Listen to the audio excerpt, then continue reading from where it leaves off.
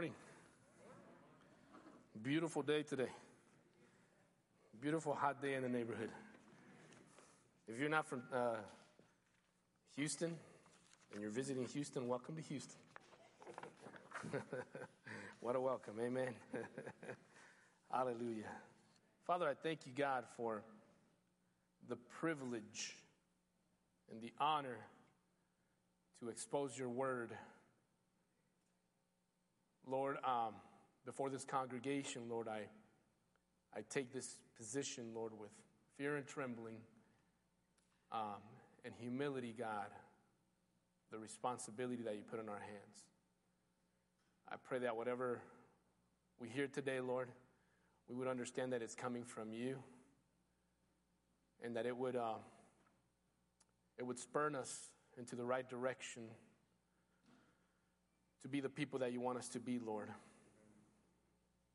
and to heed the calling, to bring honor to your name, to bless the lives of the people around us, Lord.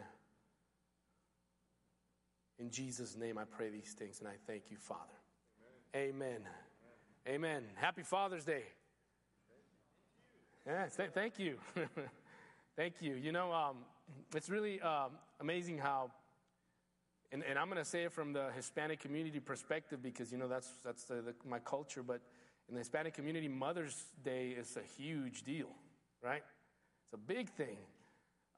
So much so that, you know, the mother is such a center of everything in the household that when we say that something is messed up, we use the word mother in that word, right? Like there's no mom.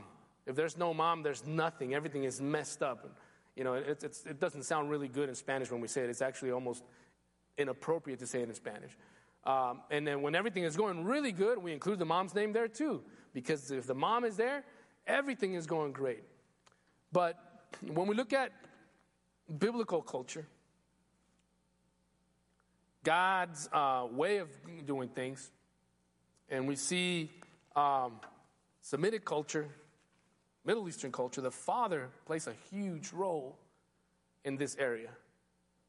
And unfortunately, we're living in times where in our Western culture, the role of a father, the image of what a male is supposed to be, is being destroyed little by little. It's being attacked. Words such as patriarchy are cuss words nowadays. You know, people are offended by that. Male, they put the word that it's toxic masculinity. All these things that really bring down what God's plan and his word is all about. But in the midst of that, I want to go ahead and remind you of words that we heard that were given to Esther by her relative for such a time as this. Amen. So for such a time as this, boys, God made you a male and brought you to this world as a male. For such a time as this, men, God made you a father. God made you a father figure for such a time as this. Now you might very well ask yourself, why this time? Why in this time that is so intense, that we're being attacked so much? God, in his infinite mercy and in his infinite grace, has assigned it that way. These words, for such a time as this, have been used to motivate and encourage individuals, families, and communities in challenging times. And how many of you will agree with me that we are living in very, very challenging times? I mean, I can go ahead and testify to you that even from 10 to 20 years ago, things have changed like this at an amazing speed. Now, mind you, if we look into it further and deeper, it didn't just start yesterday, though. It's been planned by the enemy for quite a while. But I am here again repeating these words to you guys to encourage you, especially men, especially fathers, dads, the male, to walk faithfully and courageously in the purpose God has traced out for you. Yes, sir. God has traced out a purpose for you in this time. Satan, throughout history, and with increasing intensity today, has been attacking manhood and fatherhood to such an extent to completely destroy the family. That's his main objective, and we know it.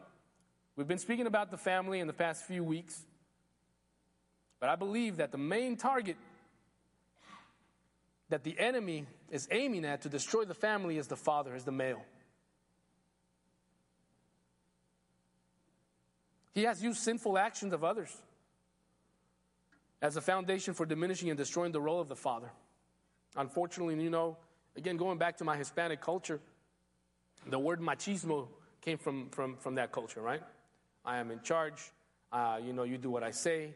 And that mentality has come from that area. But it's also been expressed in many other cultures, unfortunately, where where men have made mistakes of being dominating dictators, abusive. And because of that sin, people have developed resentments and hurt in their hearts. And Satan has used this recently to attack the family in that direction. But here's what I want to tell you. If we want to see God glorified, how many of you want to see God glorified? Amen? If we want to see God glorified, if we want to truly live a fulfilling life, what is a fulfilling life? A life that feels like I'm actually doing something that's meaningful. Because let me tell you something, this life is tough. There's a lot of things that can try to bring us down. There's a lot of difficulties that try to break us. But if you want to find meaning in life, if you want God to be glorified, and if we want to truly live a fulfilling life, if we want to be a blessing to our families, our friends, and community, following God's instructions to us in His Word is key. Let me repeat that one more time, because there are so many voices trying to compete for what God is speaking to us through His Word. So many voices, guys. Politicians, social media, movies, friends, everybody.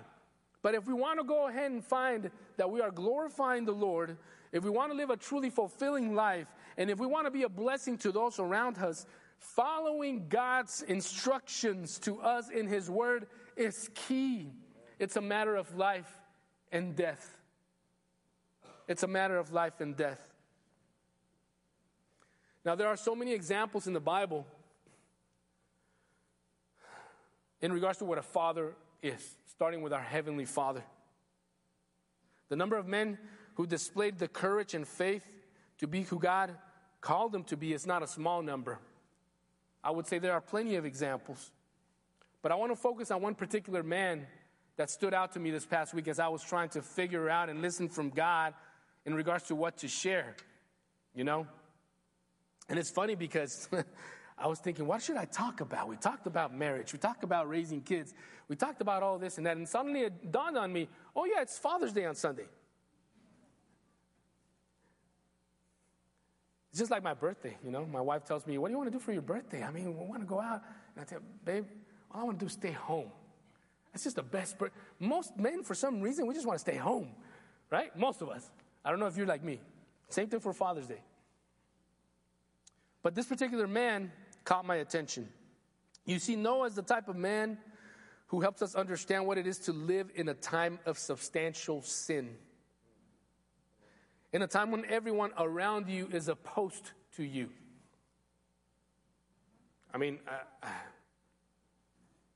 Ditto.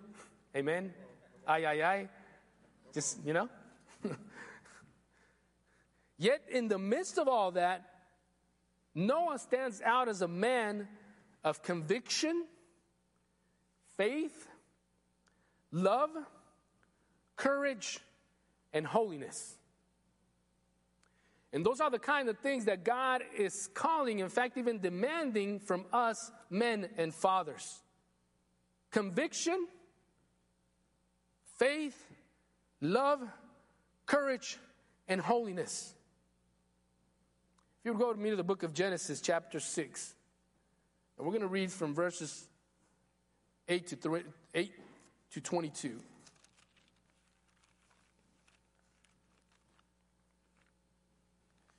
Genesis chapter 6, verses 8 through 22.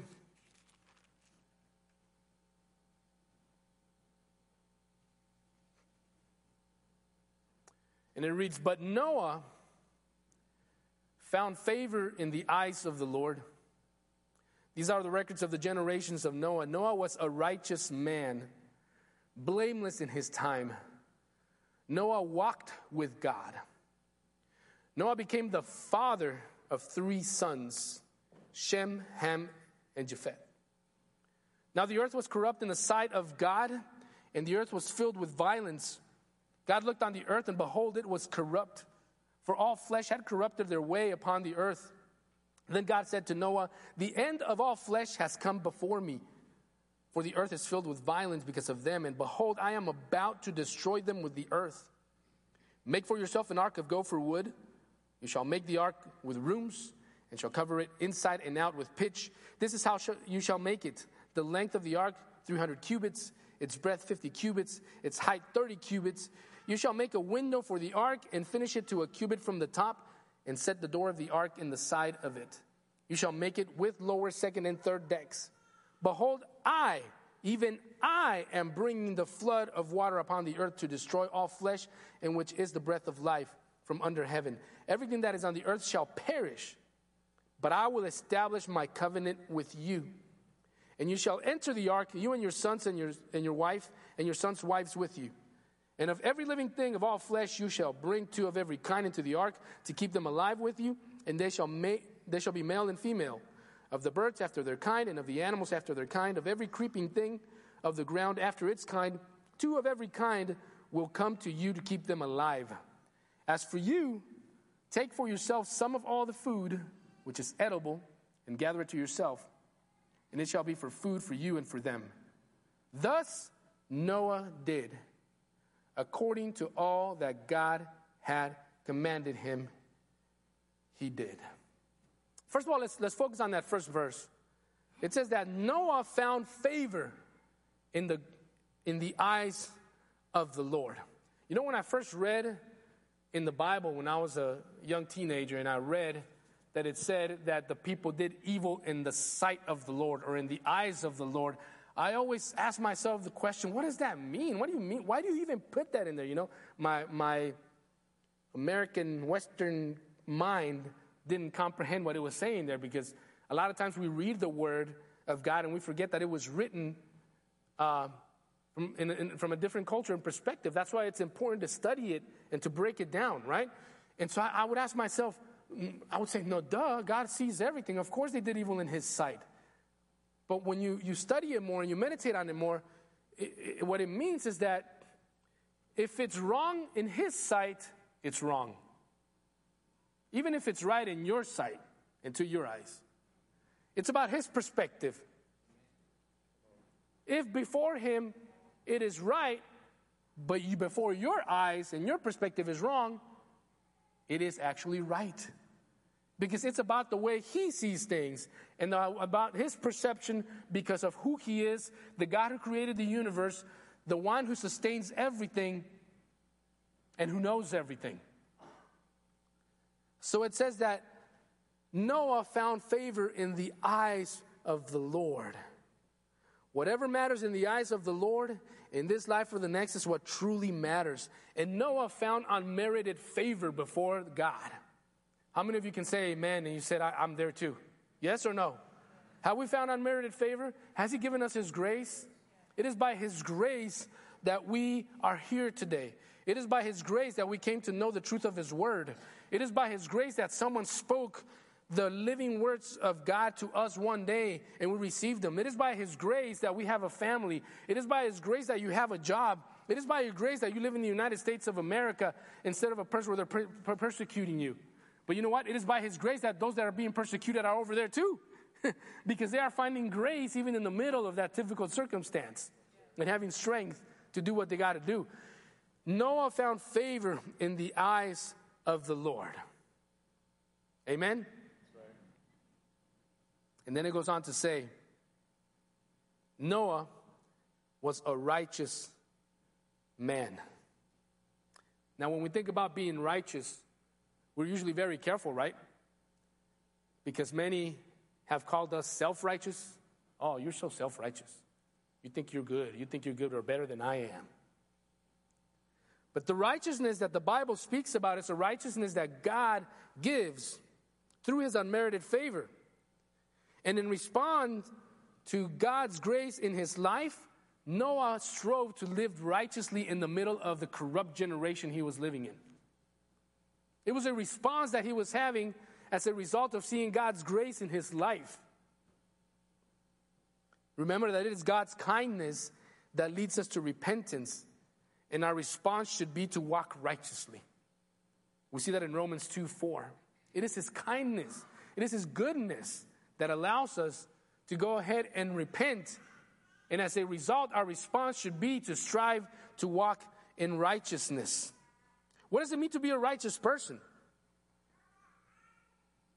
I was wondering that. And many times we think about that. Well, yeah, God brings his righteousness on us. He justifies us. But there's something that is lived out as a response. And here's the best way that we could describe it. And I found this online, but I forgot to put who the author was. So I'm sorry about that. But it says to be a righteous person is to understand God's moral and righteous requirements as opposed to the ungodly lifestyle of the people that are surrounding us. Let me repeat that one more time. It is to understand God's moral and righteous requirements as opposed to the ungodly lifestyle of the people surrounding us. In other words, it is to differentiate the two. And you say, this is God's and this is not. This is the way God designed the family, and the way others are telling me it is supposed to be is not. This is the way a father should be living out his life for the glory of God and for the blessing of his family. And this, what the world is telling me, is not. And then what you do as a result is you preach that message through your lifestyle, through the way that you live it out, in striving to walk in loving obedience to the Lord. Notice what I said. You strive to walk in loving obedience to the Lord. I'm not trying to obey God just because I'm scared that something's going to happen as a result or a consequence. I'm trying to obey him because I love him, because he loved me first. I'm walking in loving obedience with him. See, this goes beyond every other belief that you hear out there. Here's my question to you as we process what I just said. It's not about being perfect, because I don't know about you. Am I the only one that has made mistakes in the past week? Am I the only one that has sinned? But here's my question to you as you walk in this walk with the Lord and strive to be a righteous person, and specifically you men and fathers, to be a righteous man. Do you sense conviction when you sin? Or is it something that you just like to walk over like nothing, just cover it under the rug? I sin. Oh, it's okay. Do you sense conviction from God when you sin? Does it break your heart to know you've broken his when you sin? Does it hurt here when you realize that you have sinned and realize that you have broken his heart? King David was a perfect example of this. And he was called a man after God's own heart.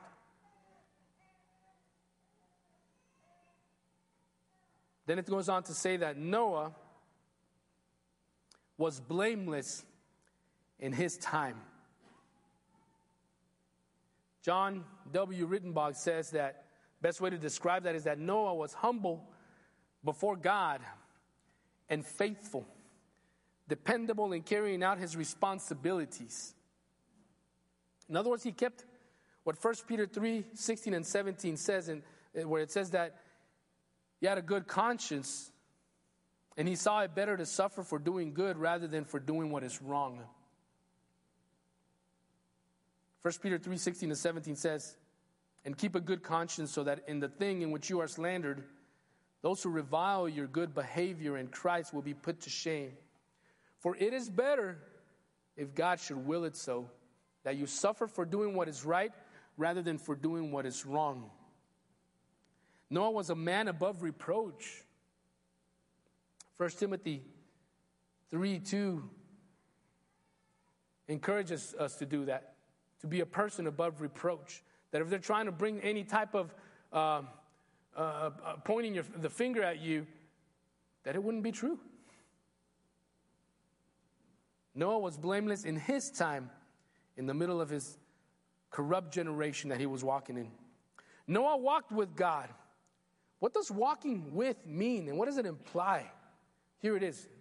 Here it is, gentlemen. And I'm specifically speaking to the gentlemen. It means intimacy with God. It means intimacy with the Lord. It's funny how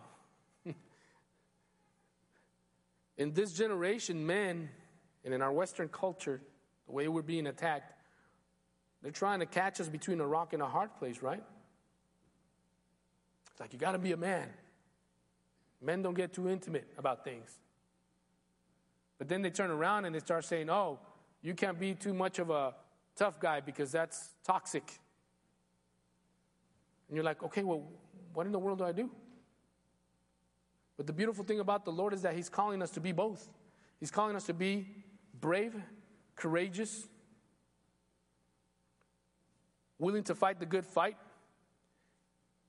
but at the same time to be tender and sensitive, beginning with our intimacy with the Lord, with our relationship with Him. God was not just a cold deity for Noah that he had to sacrifice to daily to keep his wrath at bay. He trusted Him. He spoke with Him, and God spoke back. He had a relationship with the Lord.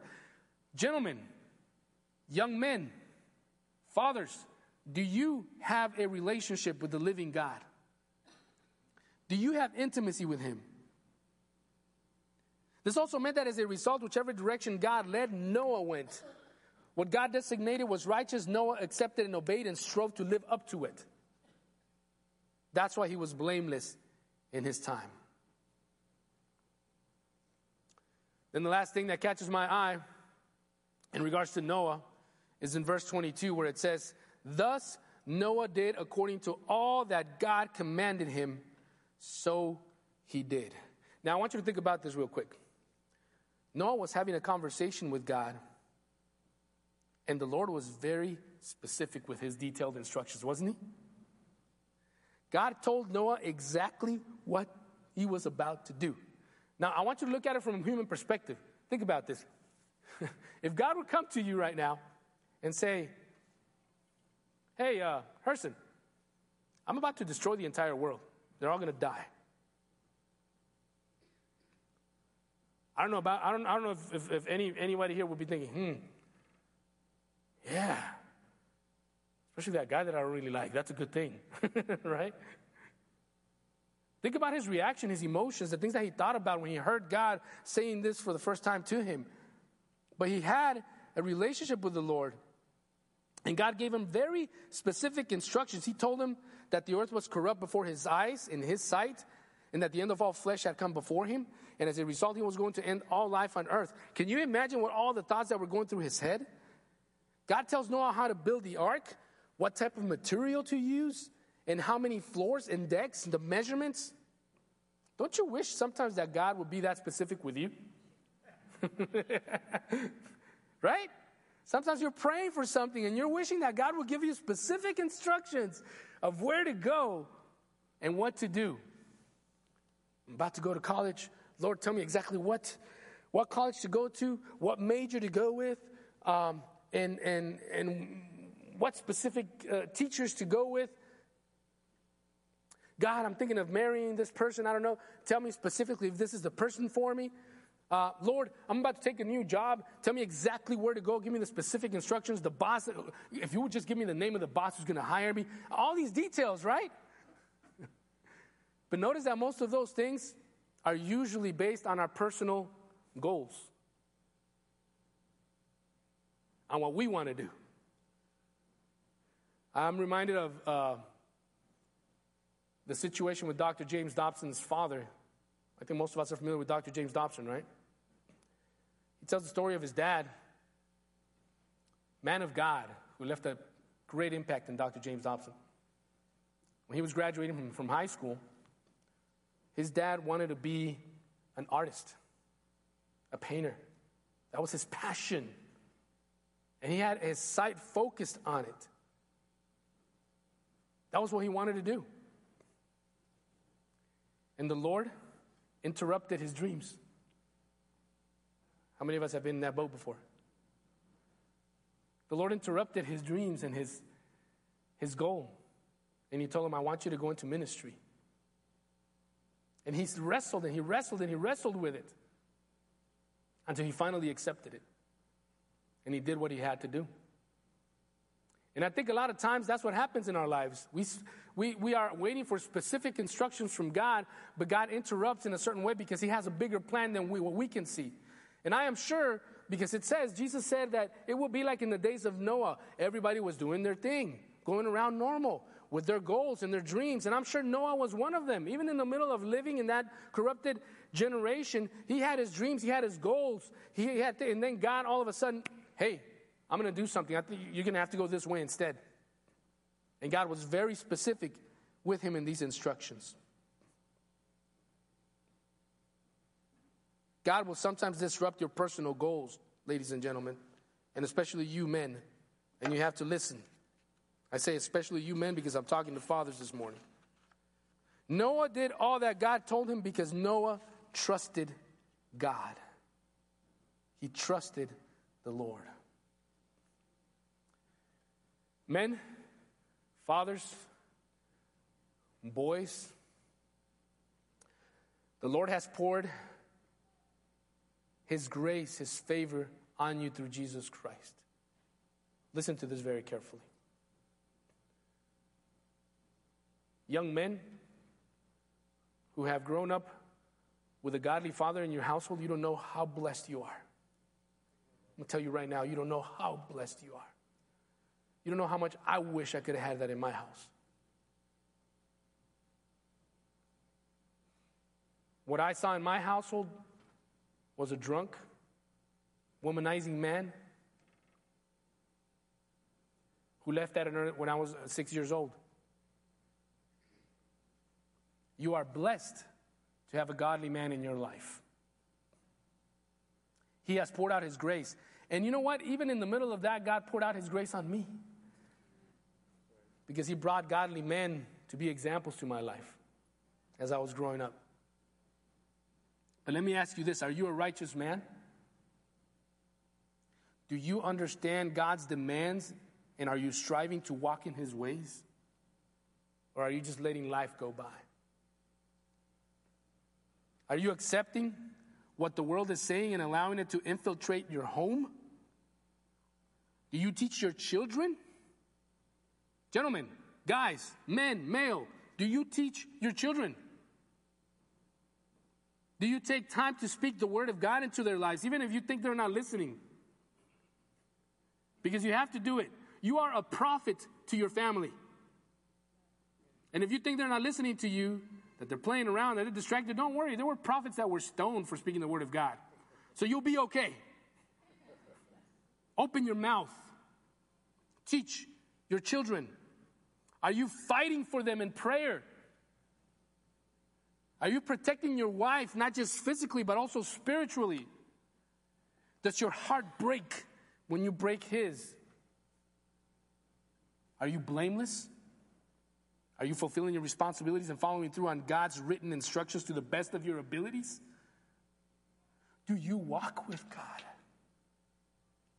Do you have intimacy with him? Do you trust him? Father, we come before you, Lord, first of all in repentance. Forgive us, Lord, of our sins. Forgive us of the sin of neglect, of laziness. Forgive us, Father, for the sin of just sitting around and allowing evil to take over instead of doing something about it. Lord, give us the courage and the strength as men of God to do what we have just heard from you. Because the times are crucial. In Jesus' name we pray. Amen.